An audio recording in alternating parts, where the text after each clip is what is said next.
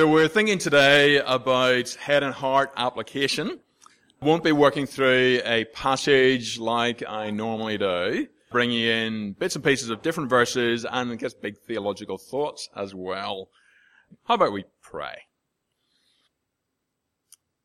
Heavenly Father, please do, as we think together, draw from your scriptures on how we are to hear and apply your word. Please do tune our heads and hearts to eternal realities. Please do help us to be humble hearers who tremble before you and who change as we ought in response to your holy word.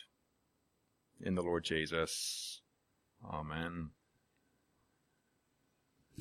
We read the Bible to understand it. But understanding it isn't nearly enough. The Bible is not a book to be read and understood. It is a book to read and understand so we can change. The change it calls for is about more than what we do. It's not even mainly about what we do. It's about thinking and confidence and actions and emotions. It touches every aspect of who we are. God speaks the Bible to us, and we must hear and heed Him. Believe what He says, trust what He promises, obey what He commands. Understanding the Bible isn't nearly enough. The Bible is a book to read and understand so we can change. But most of us know how easy it is to know what God commands but not obey Him. To know what God promises but not be confident in Him. To know what God says about reality and to think and live as if something else is true. How can we bridge the gap? Well, the first thing to say is that He bridges the gap. Our change is God's work. He doesn't tell us how to change and then send us away so that over here we can do the change. He changes us. He changes us through His living and active word. He speaks the Bible to us and He works by His Spirit through His word. He convinces and convicts and directs and shapes His people through His word. We cannot change ourselves. We need God to change us. We need God to work faith and repentance and to grow faith and repentance. From beginning to end, the Christian life is God's work in us. Part of progress is despairing of making progress by your own strength. Despairing of making progress by your own strength and leaning into God to do the work in you. Hearing His word, trusting Him to work. God doesn't tell us how to change and send us away to change. Our change is God's work. But at the same time, we are actively involved in our change. I say we're involved because God commands us to change. He tells us to change. Through Peter, he calls us to make every effort to expand out from faith, adding virtue and knowledge and self-control and steadfastness and a bunch of other things. Through Paul, he says, do not be conformed to this world, but be transformed by the renewal of your minds. Again, through Paul, Colossians, put to death, therefore, what is earthly in you, sexual immorality, impurity, passion, evil desire, covetousness, which is idolatry. And he says, put on as God's chosen ones, holy and beloved, compassionate hearts, kindness, humility, meekness, patience, bearing with one another. And if one has complained against the other, forgiving each other, as the Lord has forgiven you, so you must forgive. Our change is God's work. and at the same time, we are actively involved in our change.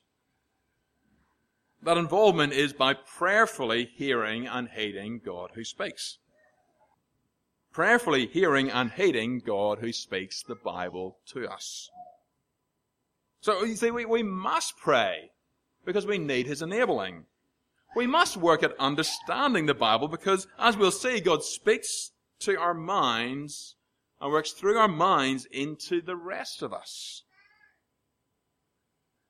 But there is more to us than what we understand and think.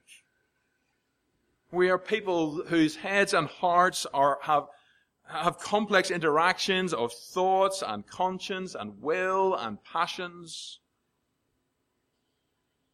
What we understand as God speaks the Bible to us must press in and reshape our thoughts and our conscience, our will, our passions, our heads and hearts.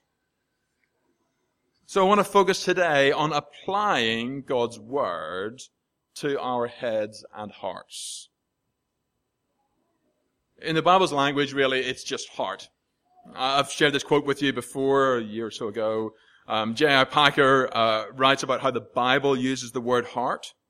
It's not the body's blood pump, but the center and focus of our inner personal life. The source of motivation, the seat of passion, the spring of all thought processes, and particularly of conscience. The Bible uses the word heart to speak about the center of ourselves. It includes things that we tend to think of as brain and head activities, motives, thoughts, decisions, as well as what we tend to think of as heart activities, conscience, passion, desire. Because we tend to separate them, we've been using that phrase head and heart routinely to talk about what we look to God to work in us. It's an attempt to keep thoughts and conscience and will and passions together as targets of God's words as He works by His Spirit to change us. As part of preparing today, I revisited a chapter from Murray Cappell's preaching book, The Heart is the Target. I mention that because the categories thoughts, conscience, will, passions, and this diagram are basically from his book. A rebellious head and heart thinks its own thoughts, has a conscience which is out of step with what God approves and disapproves, and a will which decides and says and does as if it is its own best guide, all driven by passions which are out of step with reality. I often make the comment that what the heart desires, the will chooses, the mind justifies, all heart stuff, Packer. But we can use these four words to say the same sort of thing. The passions want something or someone, and the will follows passion's desire to make a choice. And the thoughts come up with reasons why it's a good desire. So they can tell the conscience, hey, it's okay to do what the passions desire. Thankfully, that's not the only way it works, but it is one anatomy of how sin can work. There are other ways these four aspects of our heads and hearts interact, and I'll talk about those as we look at each of them. First, our thoughts. As we hear God speak the Bible, He speaks to our minds. He teaches and corrects us. He tells us truth, new and true things. He reveals reality to minds that are blind to the truth. He reveals it so that we can think what is good and true. Our thinking is the doorway to our inner being. So Paul rebukes the Corinthian church for acting as if understanding is somehow less spiritual. He wrote to them so they would understand.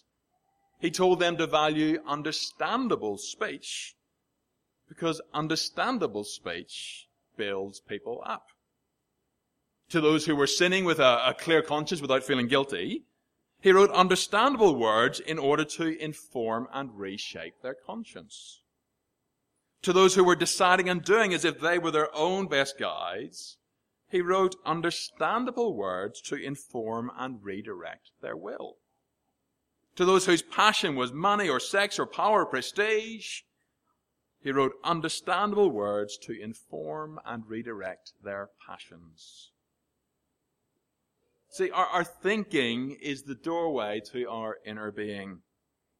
It's not spiritual to bypass the mind, or to bypass our thoughts.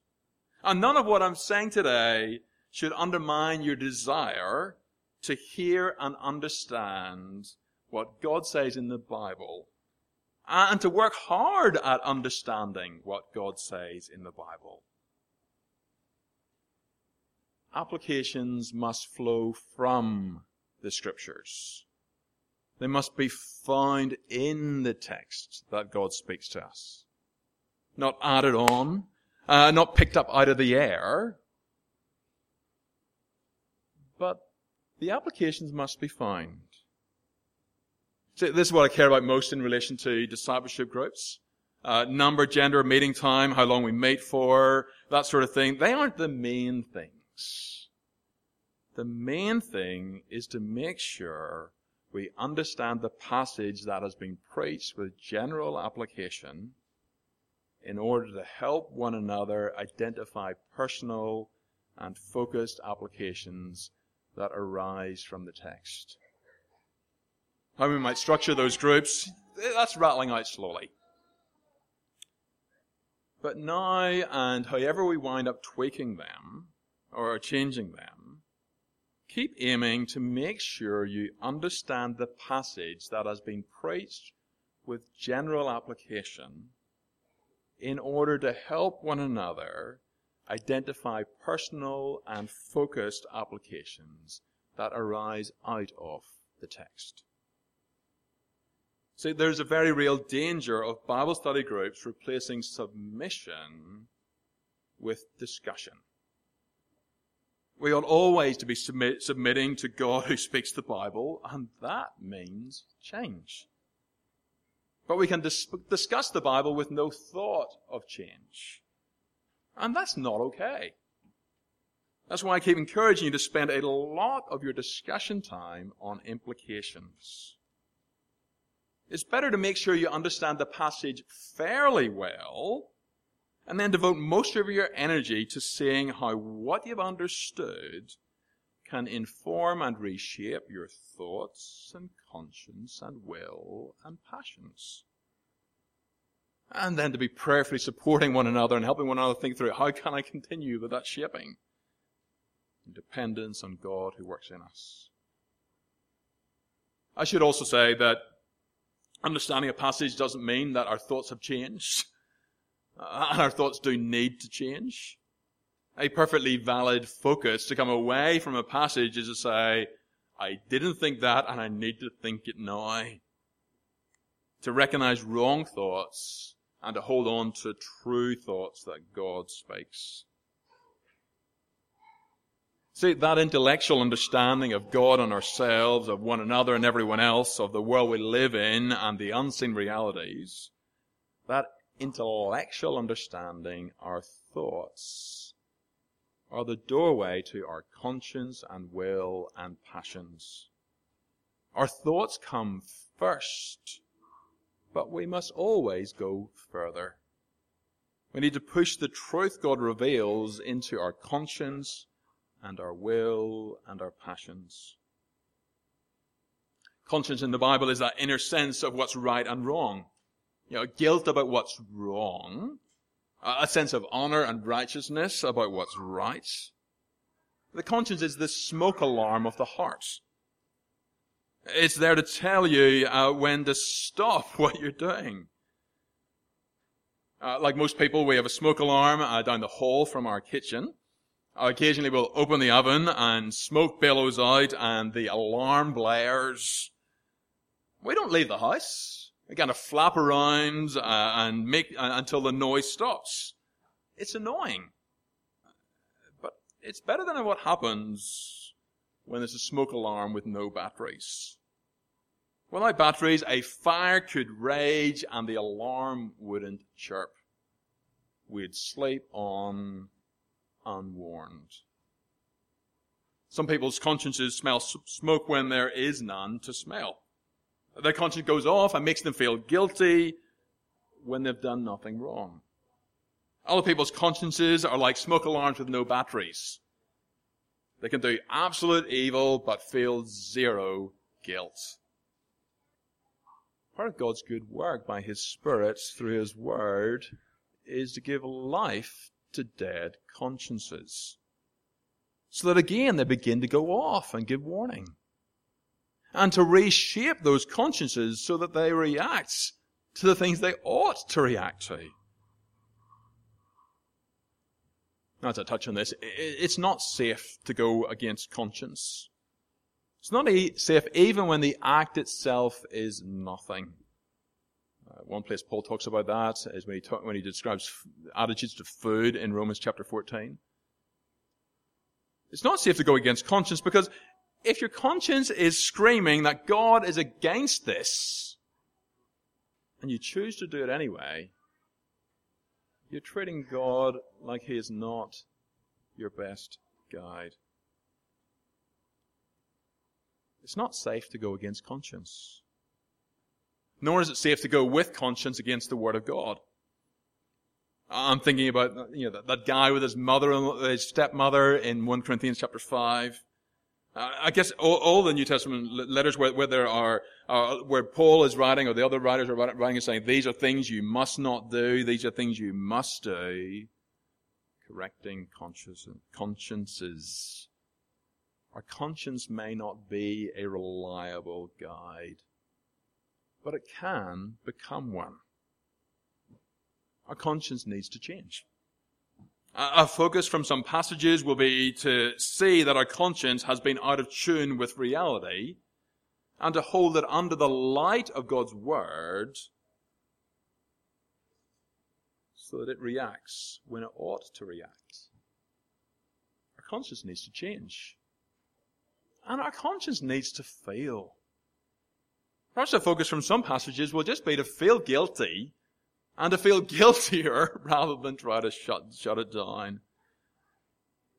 To feel guilty because God's Word is giving fresh life to our conscience about something we should be feeling guilty about. Where we've acted or where we've failed to act. God's Word informs and reshapes our thoughts. It must push into our conscience so that we feel it. And it must also push into our will. The part of us that chooses and decides and does. You must push into our will the part of us which chooses and decides and does. God often calls us to action. He says, be doers of the word and not just hearers. He calls us to action. He says, choose, decide, do. Not the things on those lists of vices. Don't do those.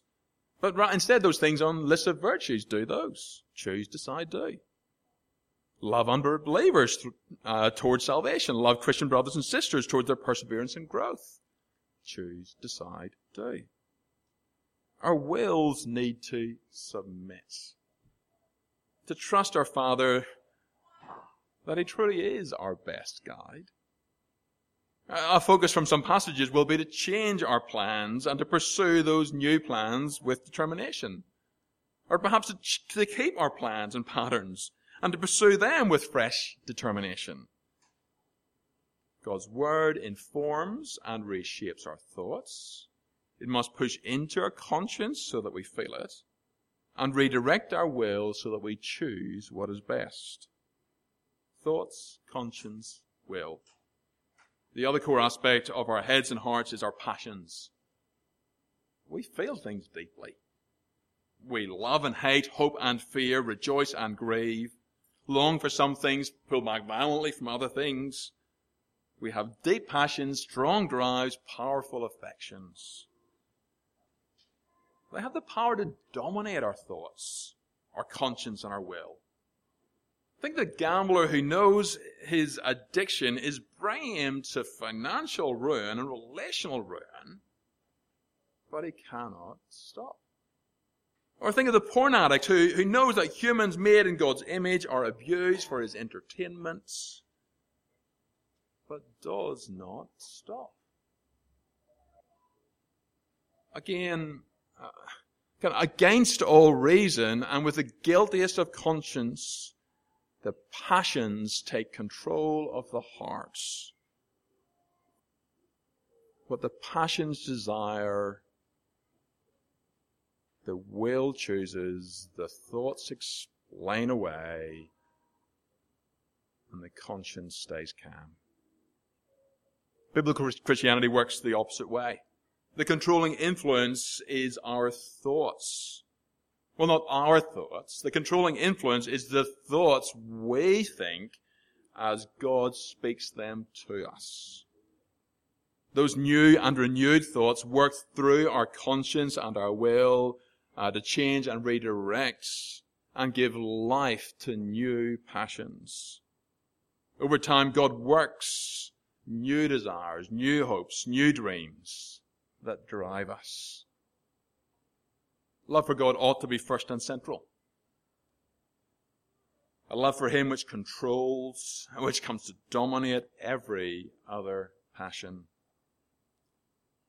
See, desire for the good life in this world, for comfort and convenience, safety and security, pleasure and prestige, must not control us. Desire and pursuit of relationships, achievement, hobbies, and goals may have their place, but far beneath the surpassing greatness of knowing Christ.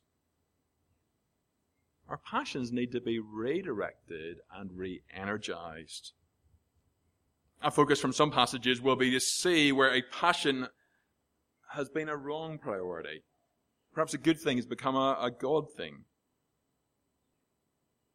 But applying the text is not simply a matter of seeing a wrong passion to reject or a good passion to pursue.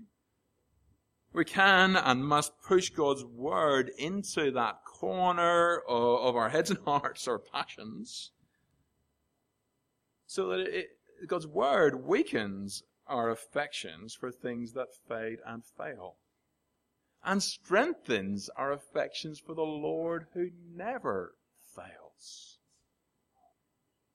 Or push God's word into a sin that has been a passion until we hate it that we once loved, and are taught by God to long for godliness and holiness, which once held no interest. How? Through our renewed thoughts, directed at our consciences and wills and passions, with the prayer that God will change us, that God will work by His Spirit through His Word. We read the Bible to understand it, but understanding it isn't nearly enough. The Bible is not a book to read and understand. It is a book to read and understand so we can change. Our change is God's work. He works by His Spirit through His Word. We are involved, actively involved in our change as we prayerfully work at understanding and applying His Word to our heads and hearts. Application includes applying what we understand from God's Word to our thoughts and conscience, will and passions. I've written a few questions which I thought I'd share with you and share on So Connected later, so you don't need to write them all down necessarily. I'd love to work with you at sharpening these as we look to our Father to work by His Spirit through His Word to tune our heads and hearts to eternal reality. There won't be an answer for all of them, from every passage we look at together. But I hope they'll be helpful as we move from making sure we understand the passage that's been preached with general application to helping one another identify personal and focused applications that arise out of the text. So we can ask, what is God telling us we should think? What is God saying to our consciences? What is God telling us we must choose and decide? Is God encouraging godly passions or exposing ungodly ones? And every one of us needs to further focus those implications on what God is saying to our own heads and hearts. Do I think what God thinks? How can I keep what He has revealed at the front of my mind? Does my conscience agree with what God says is good? Is a particular verse I can memorize in order to train my conscience? And am I letting my conscience sound the alarm, or am I pulling its batteries? Does my will decide with God as my best guide?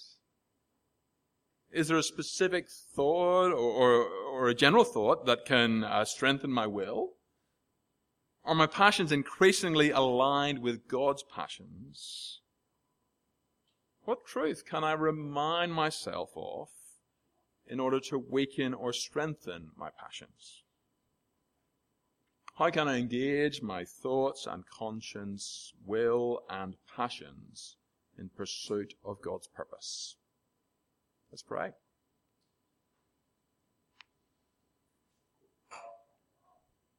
Father, thank you that you speak the Bible to us.